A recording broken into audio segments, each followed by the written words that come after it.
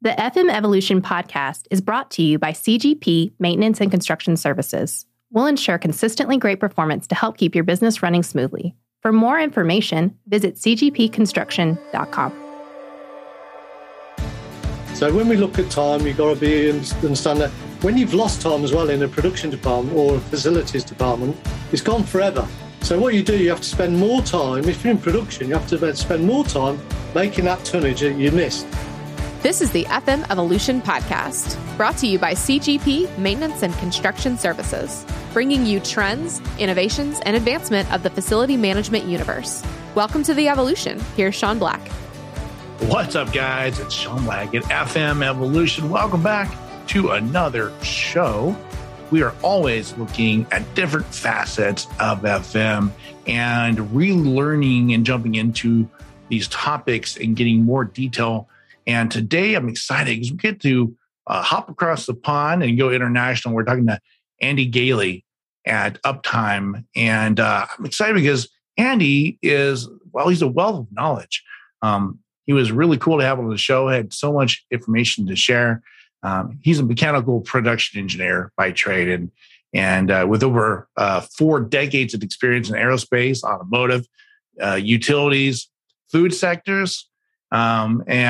He really is great because he connects with people and process and helps them figure out strategy that's needed in order to sustain reliability in FM. Now, he focuses on the mechanical side of things, but it's about people and process, and he brings those two together.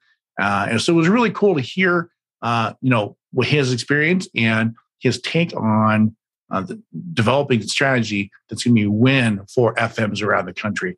So check this out. You don't want to miss this. But before that, here's a word from our sponsors. Did you know that CGP Maintenance and Construction Services are also commercial plumbers? They added the plumbing division in 2000 and have been serving the nation's largest brands ever since. They offer everything from cleaning drains, camera work, and grease trap repairs to full repipes and dig-ups. So when your brand needs commercial plumbing, remember to call CGP. They are ready to be on-site 24 hours a day, 7 days a week. They specialize in restaurants, retail stores, commercial buildings, and hospitality.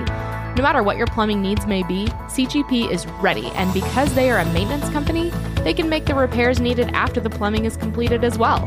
One call will do it all. Call them today at 858-454-7326 or check them out on the web at www.cgpconstruction.com. Give them a call today.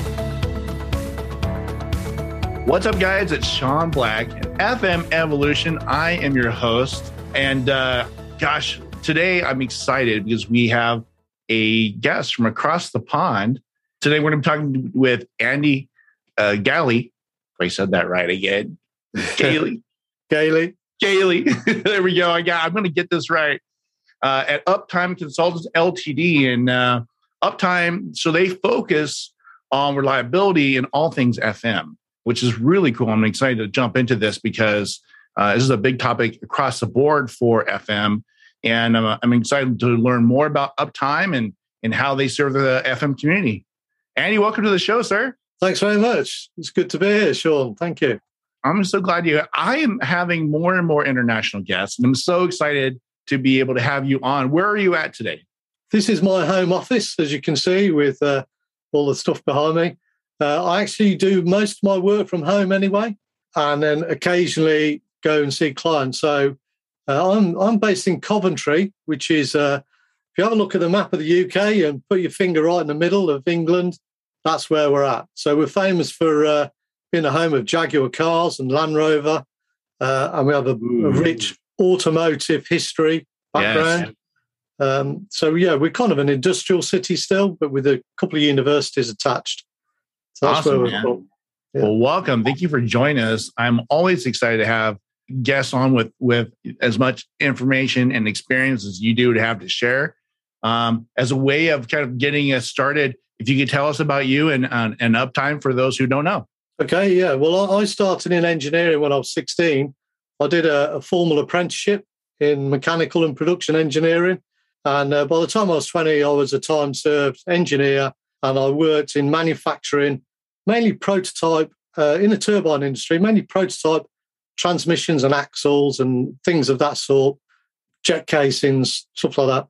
And then I stayed in manufacturing in what I'd call the metal removal industry right through to when I was around 30. And I was looking for a change. I was working for a motorsport company, and it was really interesting work, but not very well paid.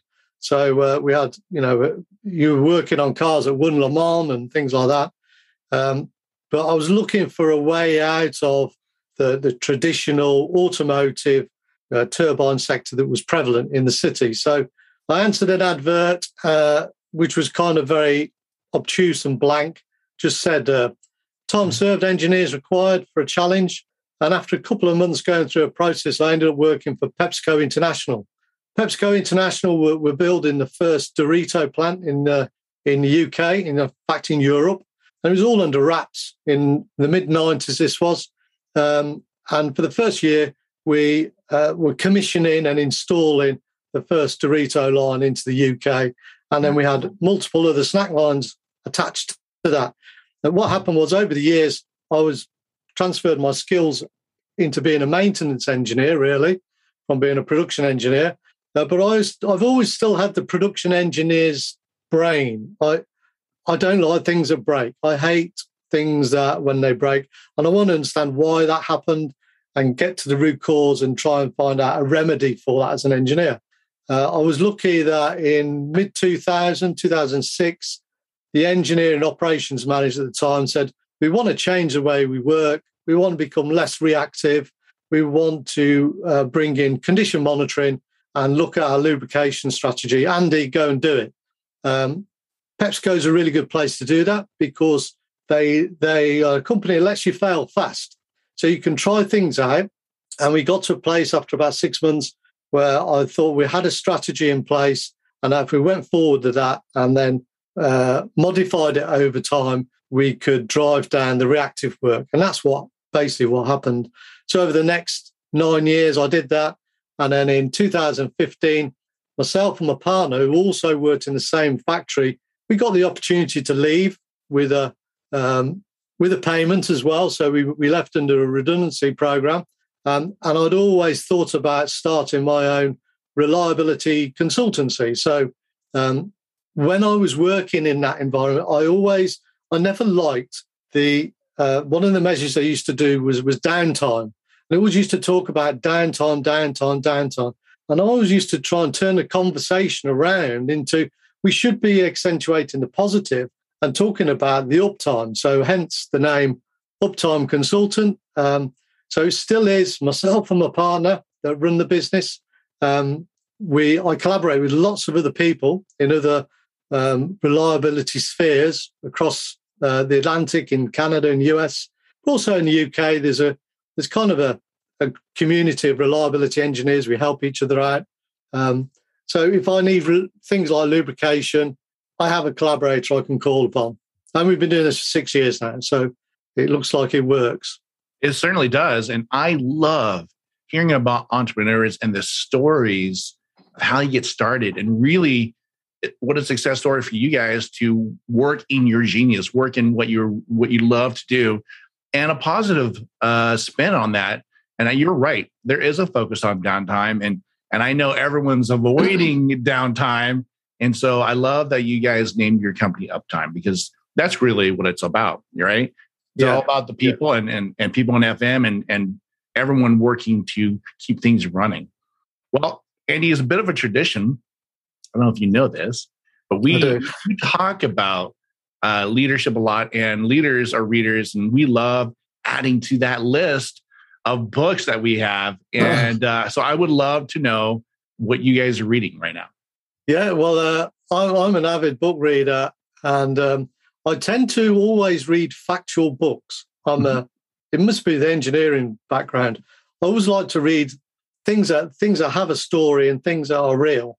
So I don't really read a lot of novels, but at the moment I do break it up every now and then. I pick up a book and I think, well, I'm going to read this because it takes me away from the usual kind of factual stuff. So I'm actually reading. I bought this about a year ago. I'm reading The Plague by Albert Camus. And I actually bought it because of COVID.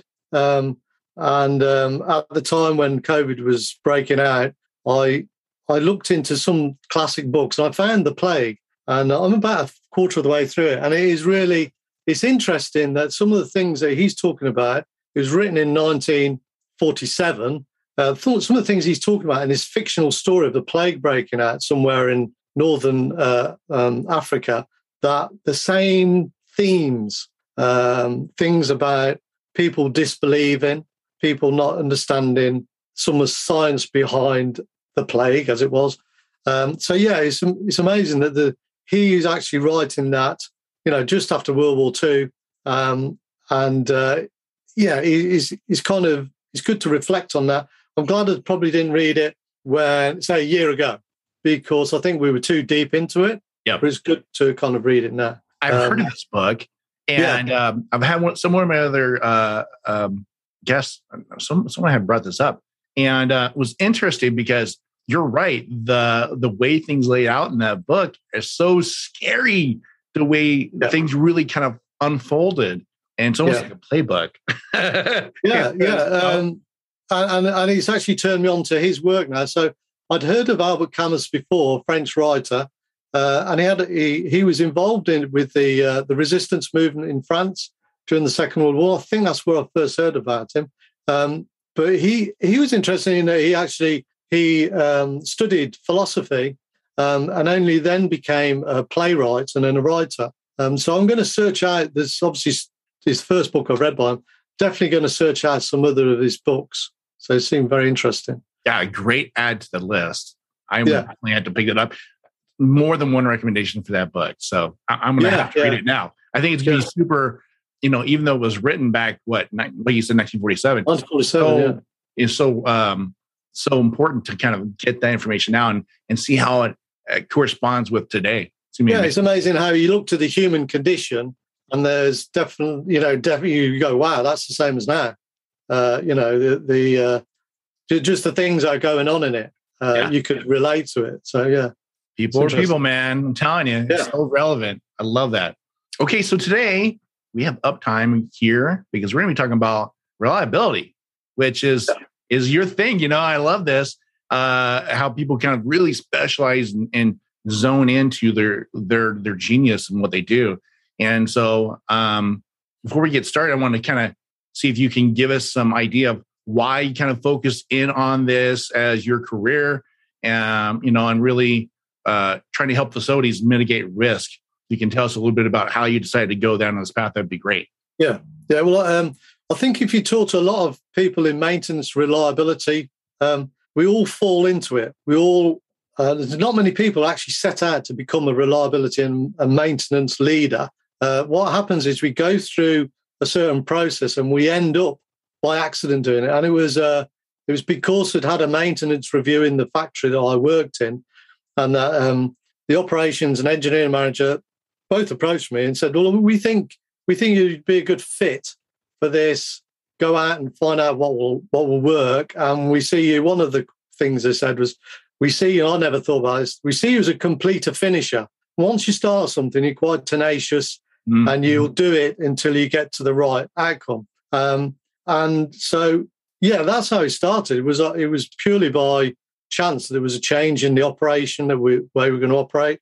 And then after me going and reaching out to certain people outside of the business and trying to find out what was the best way to do root cause analysis, what does FAMICA even mean? I didn't know what failure modes effects causation analysis was. What I found a methodology called RCM, reliability centered maintenance, and I actually dove into that sphere and thought, well, this is about doing things differently. So I ended up by accident, but I ended up finding a niche that I kind of can use my production engineering skills and my background in how to engineer or re-engineer things, and it fits in with making things, I won't say more reliable because we'll come on to that probably later, but it makes things work better than you, or as well as you would expect them to work, put it that way. Yeah. I love that. And, I don't think it was by chance. I don't think anything kind of happens by chance. I love that. But that is how most people in FM and different, parts of their career, they kind of find themselves falling into something that just happens to be exactly what you should be doing.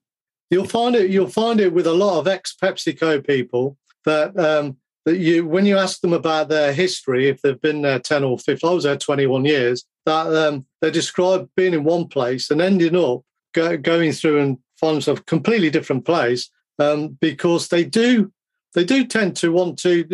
It's good. They want to tend to challenge you and to move on up. And it happens more in probably the middle management level. Didn't really affect me. I was an engineering technician that still held an engineering technician's role, but as a specialist. Mm-hmm. So it was quite a flat system.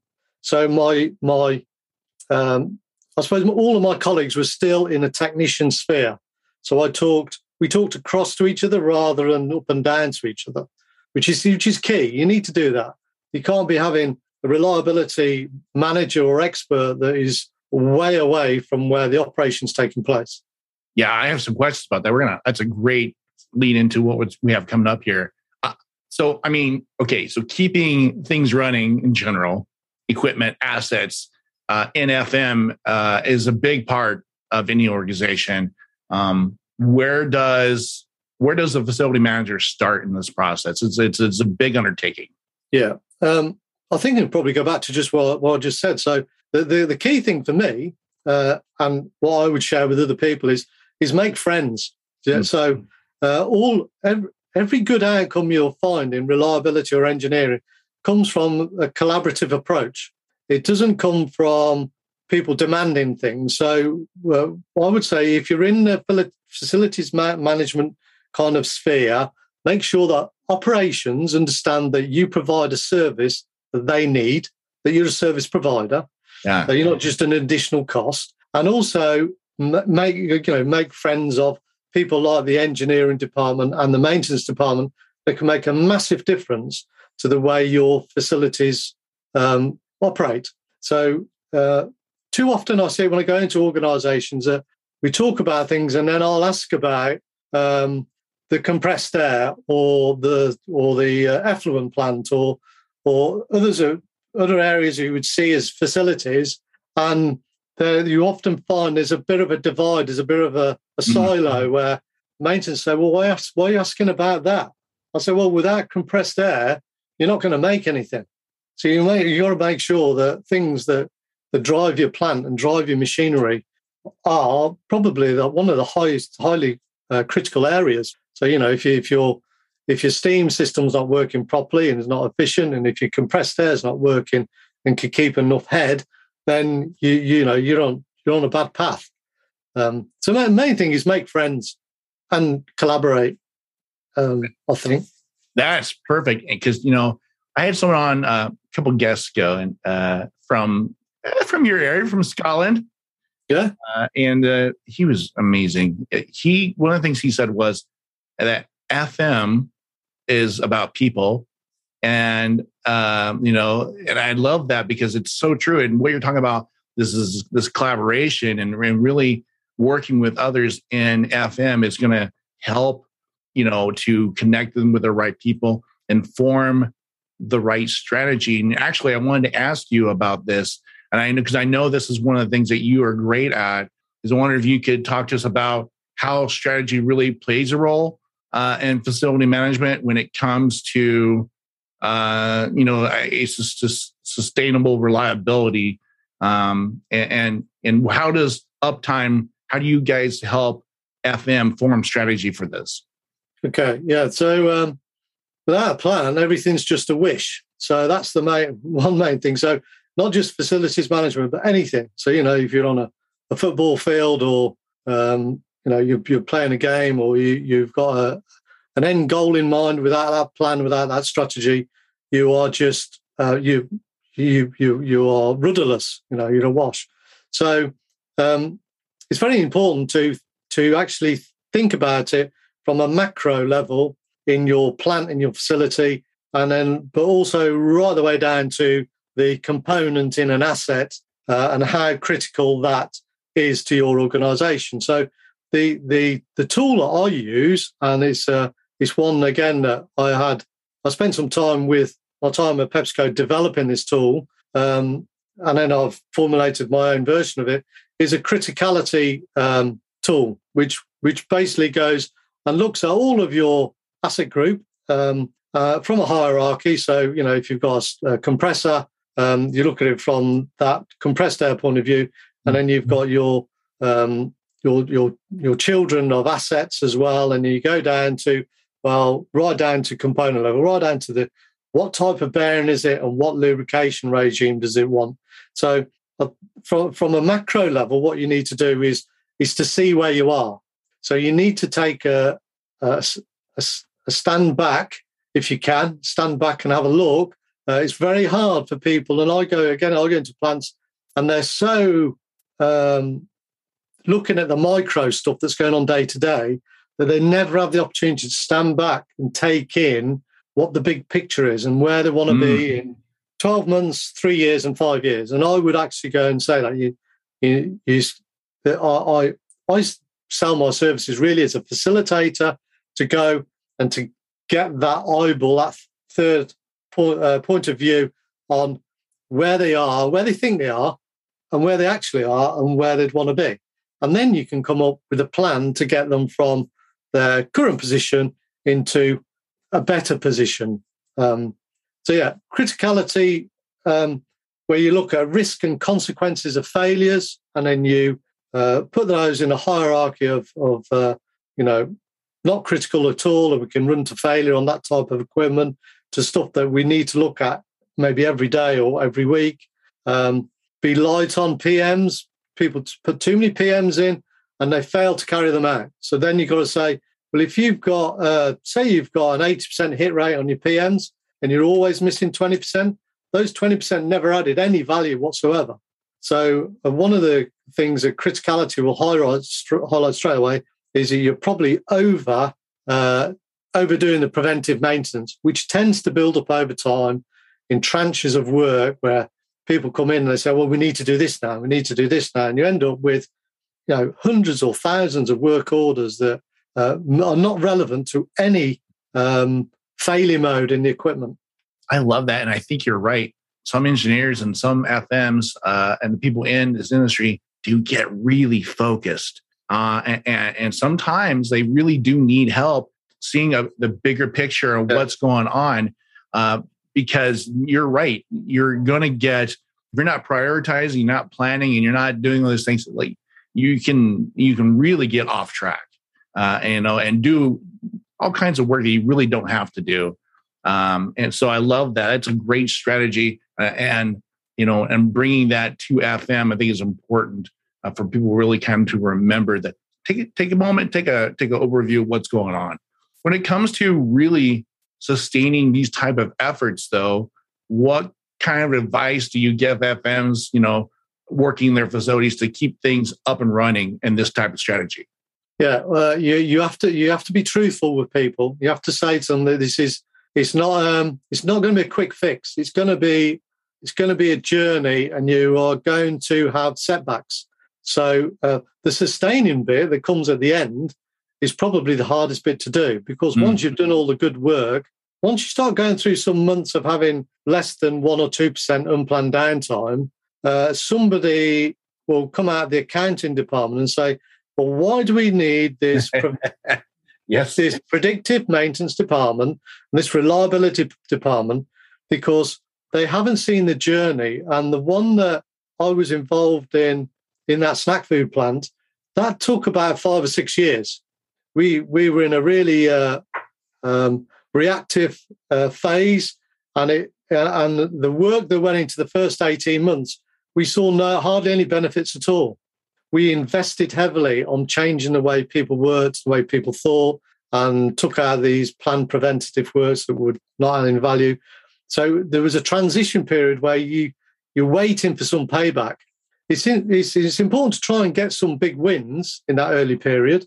And then when it comes to sustaining, you must be doing some work on revisiting. So once you've got to a point where your target is met, you must then go and put a line in the sand and say, right, in 6 months' time, we're going to go back, we're going to get the criticality study out, and we're going to get out the historical value out of the CMMS, and we're going to say, did this tool work for what we're doing now?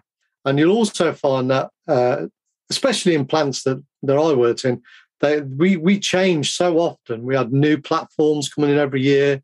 You'd have new assets coming in. You have old assets going out, and your profile of your plant would change over that period. So you'd need to go and revisit it. So the sustaining bit is as important as getting to your goal. And it's one of the hardest things to do. Yeah, I agree. And I think people just, they kind of get lackadaisical. They think everything's going fine and we don't need that reliability, strategy. Everything's good. Yeah. Surprise. Yeah. I've seen that. I've seen things come full circle. So I've seen that play out where it's become so every day that you have this amazing, people don't understand that what you've experienced is amazing throughputs, and then they start powering back on things, and you get a grace period. You'll get 6 or 9 months, and then everything will fall around your ears. And I had that experience where I had people on the phone to me saying, "What have we done? What happened? What happened?" Well, yeah. You didn't continue on. You didn't carry on with the journey. That's it. All right, Andy. So we're going to stop. We're going to pause for a break real quick to thank our sponsors here, and we'll be right back. CGP Maintenance and Construction Services Incorporated is not just a general contractor. They build, service, and maintain facilities while self-performing for some of the largest brands in the nation. With over 33 years in business, they've got what it takes to be the partner you deserve in today's fast-paced facility management marketplace. Welcome back to the show. I am Sean Black, and this is FM Evolution. And we're here with Andy at Uptime talking about reliability and facility management and how Uptime and other management consultants can really help mitigate risk and increase reliability in FM. And Andy, you've done so much in this field, and you have some great articles out there. I was reading one called The Maintenance Investment Conundrum. That was a great article. Something caught my eye in there, and it kind of caught my attention was when you talked about the alignment of maintenance and operations. And for us here, this is pretty universal, I feel. This is a big deal, getting operations and maintenance to work together instead of doing this all the time. Yep. I wondered if you could kind of talk about that kind of partnership and how you guys deal with it. Yeah, it goes back to the story again at PepsiCo and that snack food plant. And leading up to that time where I was asked to go into a predictive, go look at condition monitoring, go look at lubrication, the whole engineering group got together. When we had days off site, we would get together for a whole day and we would look at where we were. So we'd take that sense check of this was no good. Double figures of unplanned downtime is not good in percentage terms. So we would then actually extrapolate that and see what opportunities were there and put a dollar amount on them as well. So we knew where the major opportunities lay.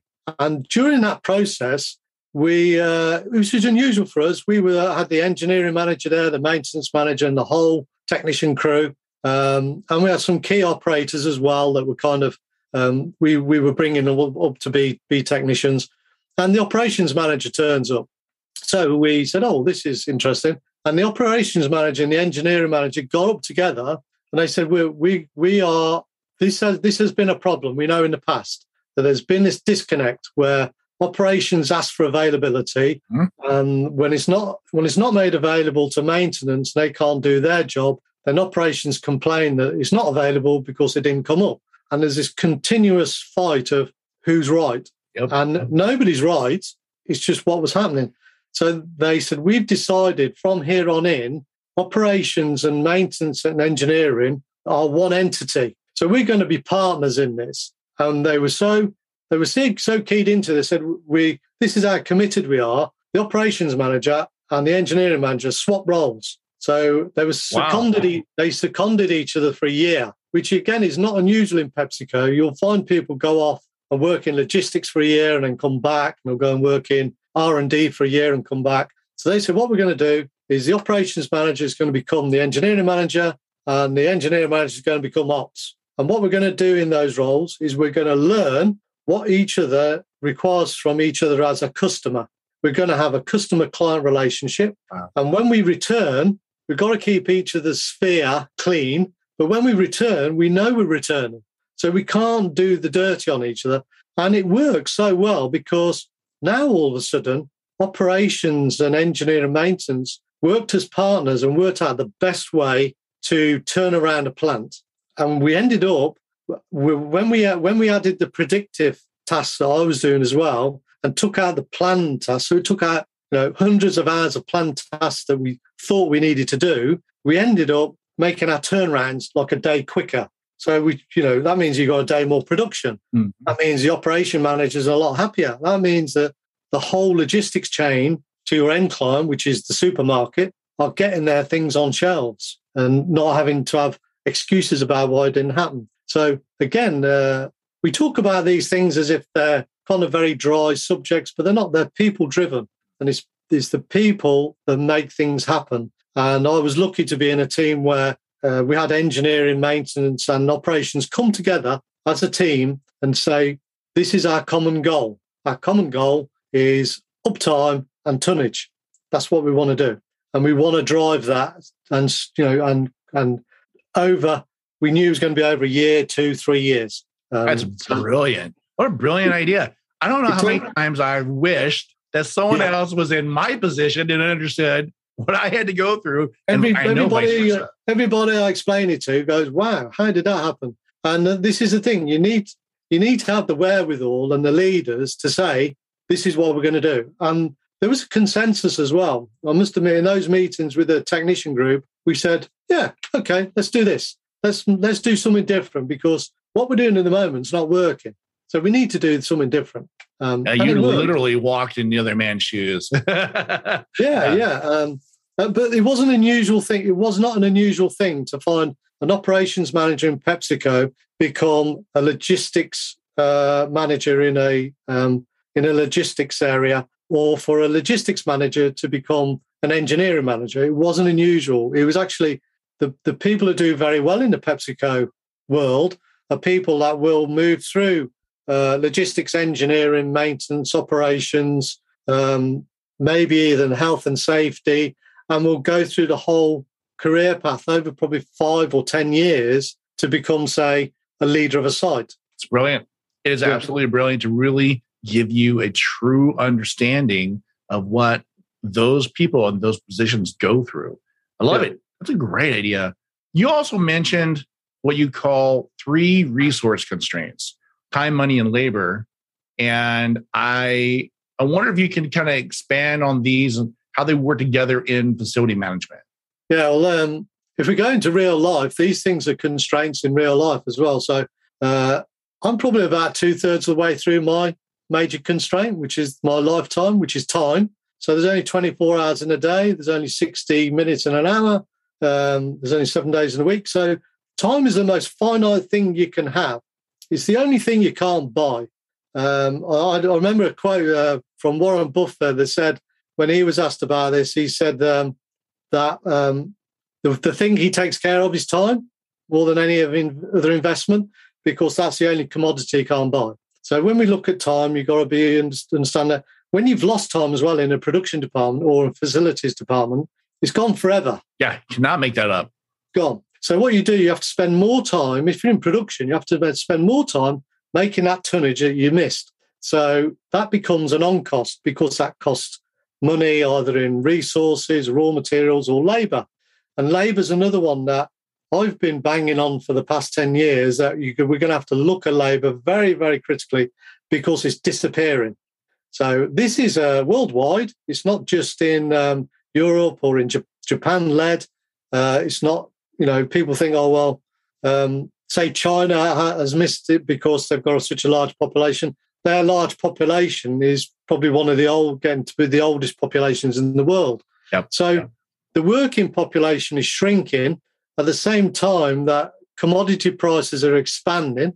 So these three constraints, or what I call the three finites, are very important. And if you look at facilities management or in operations management anywhere, there you have to be able to balance them. There's a conundrum. The conundrum is if you add more labour, if you can get it, it costs you more money. Mm-hmm. So the money spigot has to be opened to feed more money in. Then again, you can't do anything about the time. So the time is fixed. And this actually, the idea for that actually came around from, I had a connection on LinkedIn who was ex-forces. He was coming out of the Royal Engineers. And he was so he worked for a couple of decades in servicing helicopters and stuff like that, a Chinook group down in Australia. And he said, well, I'm going to move into civilian work. How do I get my head around? Because his constraint wasn't particularly money or labour, because he had plenty of people in uniform to do his work. And, if in some cases, if they asked for more money, they just got it and just spent it. And, it didn't really, they weren't serving a client, a customer really. So I actually drew this thing out on a napkin and I put in 3 vertical lines on the graph, and one was time, one was money, one was labour with up arrows. And I said, you've got to find a sweet spot on here where you spend enough time and enough labour, enough money to keep your plant on a level where you're probably underneath 2% unplanned downtime, or whatever your measure is that you say is world class. If you spend, the dichotomy is people think if you spend more on maintenance, you get better reliability. If anything, it's the converse. People who spend more on maintenance usually have got worse reliability. And this is where the conundrum comes in, that it's a bitter pill that I have to serve to some people where I say, guess what you're doing is wrong. You need to do less planned maintenance, do more proactive, predictive, do more on your lubrication front. That will drive down your unplanned downtime and drive your time against cost down. And the labour bit always used to be that bit that, well, obviously, the more PMs you do, the more labour you have to put into it, and it's not as available. We've got a shrinking, not just shrinking labour force, but we've got shrinking skills levels now. So that's been going on for 2 decades in the UK, and it's accelerating in other places. I mean, it's now getting to the point where it's not just the skilled trades. Well, so not just the skilled trades within production environments, but things like people who can drive a heavy goods vehicle, a truck, or people can actually pick pumpkins. We do celebrate in the UK Halloween, and I saw the other day there's a lady who's got a massive pumpkin farm. She can't get people to cut pumpkins and bring them out of the field. So yeah, it's one of those things that you have to know where you are. It's a fine balancing act. It's hard to do, and it takes a lot of effort to make sure. And right now, I don't know about you guys, I know we are experiencing labor shortages, supply chain management challenges, and there seems never to be enough time. And so it's hard to do. And having a good strategy around that, I think, like you said, it's critical. It's really critical. I love the 3 finites. One of the things you said in the article also is about measurement and maintenance expenditures.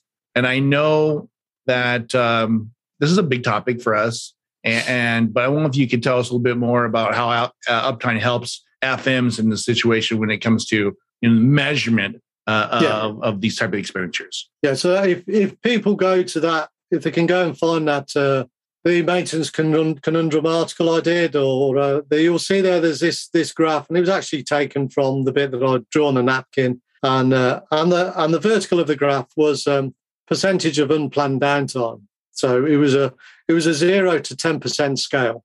And there's been lots and lots of studies. Lots of them were done in America probably 30, 40 years ago that said, how can we get a measure of how much we should spend as a maintenance function on our asset group? And there's a sweet spot around 1.8 to 2.5% of capital asset replacement value. So how I explain in the article is if you buy a car, so I buy a car for $20,000, brand new car, and when I'm sitting there around signing the papers, the guy said, "Oh, by the way, you have to spend $2,000 a year on maintaining that." And I obviously don't want to sign that. No. So 10% is unacceptable to maintain a car year on year, but 1.5% or 2% is acceptable. So if you said, well, it's $200, I say, well, that's okay, that's acceptable. That's 2%. So we do the same in asset management. I've seen it where you'll go in and they say, well, if we do this measure, we spend about 6% of our total cost. So, you've got a £10 million plan and can, six-figure sums on our total maintenance budget. But when you take a deep dive into that, they're fooling themselves because the other people do, they massage figures and they take out like the small bits. Yep. Like the 15-minute loss there, the 30-minute loss there, the one that didn't get reported, and they make a grey area. So you have to be very truthful with yourself and say, well, there's 60 minutes in an hour. And sometimes those figures can be 10%. So there you get, $1 million a plant and it's costing you $100,000 a year to maintain it when it comes to labour and resources and spares and, external people you bring in. So doing it on asset replacement value, some people say that's not very good because it doesn't apply to all industries. Well, I say, well, you find a better one and we'll go with that because I haven't seen a better one that says do it on the replacement value, like the insurance replacement value of your plant, and then drive towards a figure of less than 2%. And I can be open with this, we got to figures of less than 1% over that 5-year journey. And we were at double figures in year one. So I don't have to try and sell a theory. I'm selling what was a fact. And the key thing we did when we started, we made a model and we never changed it. We made a measure and we never fooled ourselves. We made a measure that we never ever tried to cut the corners off, and that drove that figure along that timescale. I love that. You know what? And I saw that article and I will put that in the notes of the show so people can check that out. Yeah. And we're out of time. We're going to wrap up. It goes really fast, man. I love all the information that you're bringing to us. It's so cool. I personally learned so much about FM since I started the show. We've been in about 3 years, and it's amazing how much information's out there and really how much people have to offer in this industry. I wanted to ask you, as we are wrapping up here, if you had one piece of advice that you would give to FMs across the world, we're international here, is what would your advice be today? Well, at the moment, look after your people is key. Look outside of your operation. So it's often you'll find the answer to your questions outside of where you operate. So and I've experienced this. I came out of food and I went and worked in automotive and in water and in gas network. And the solutions to some of their problems came from the food industry where my experience came from. So they never had the time to look outside. Yeah. So I would say if you can get somebody, my main selling point when I go and speak to people and go and help people out is that I can bring all this information together. And if I haven't got the solution, I probably know somebody that has within another sphere. So, yeah. Love that. Great advice, especially now. And like you said, FM is about people and being able to take care of your team and do what's right with them and spend time with them and help them and bring great resources in, from outside to like uptime is critical to really, really kind of fine tuning things. That's amazing, man. Thank you so much for being on the show. It was really cool. We'll definitely have to follow up and get you back on again as a repeat because there's so much more to cover. And for those who are looking to find uptime, what's the best way for them to connect with you, Andy? Yeah, most people find me either through the website at Uptime Consultant, all one word, .co.uk. So it's a UK website, but I do have international clients. I'm very active on LinkedIn. I'm on there every day. And we also have a company page that I make sure I'm active on the company page. So look for Uptime Consultant, look for Andy Gailey, and you'll find me there.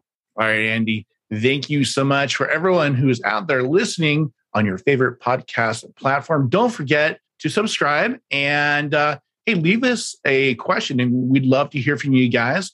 And then everyone who's watching us there on YouTube, hit subscribe. And then don't forget to hit the bell for notifications so you can get new videos, know when they come out. So thank you, Andy, so much for being on the show. It was a pleasure to have you. And for everyone else out there, thank you so much for supporting the show. Everyone at the team is very excited to be able to bring this content to you guys. And we'll do it again soon. Thank you so much.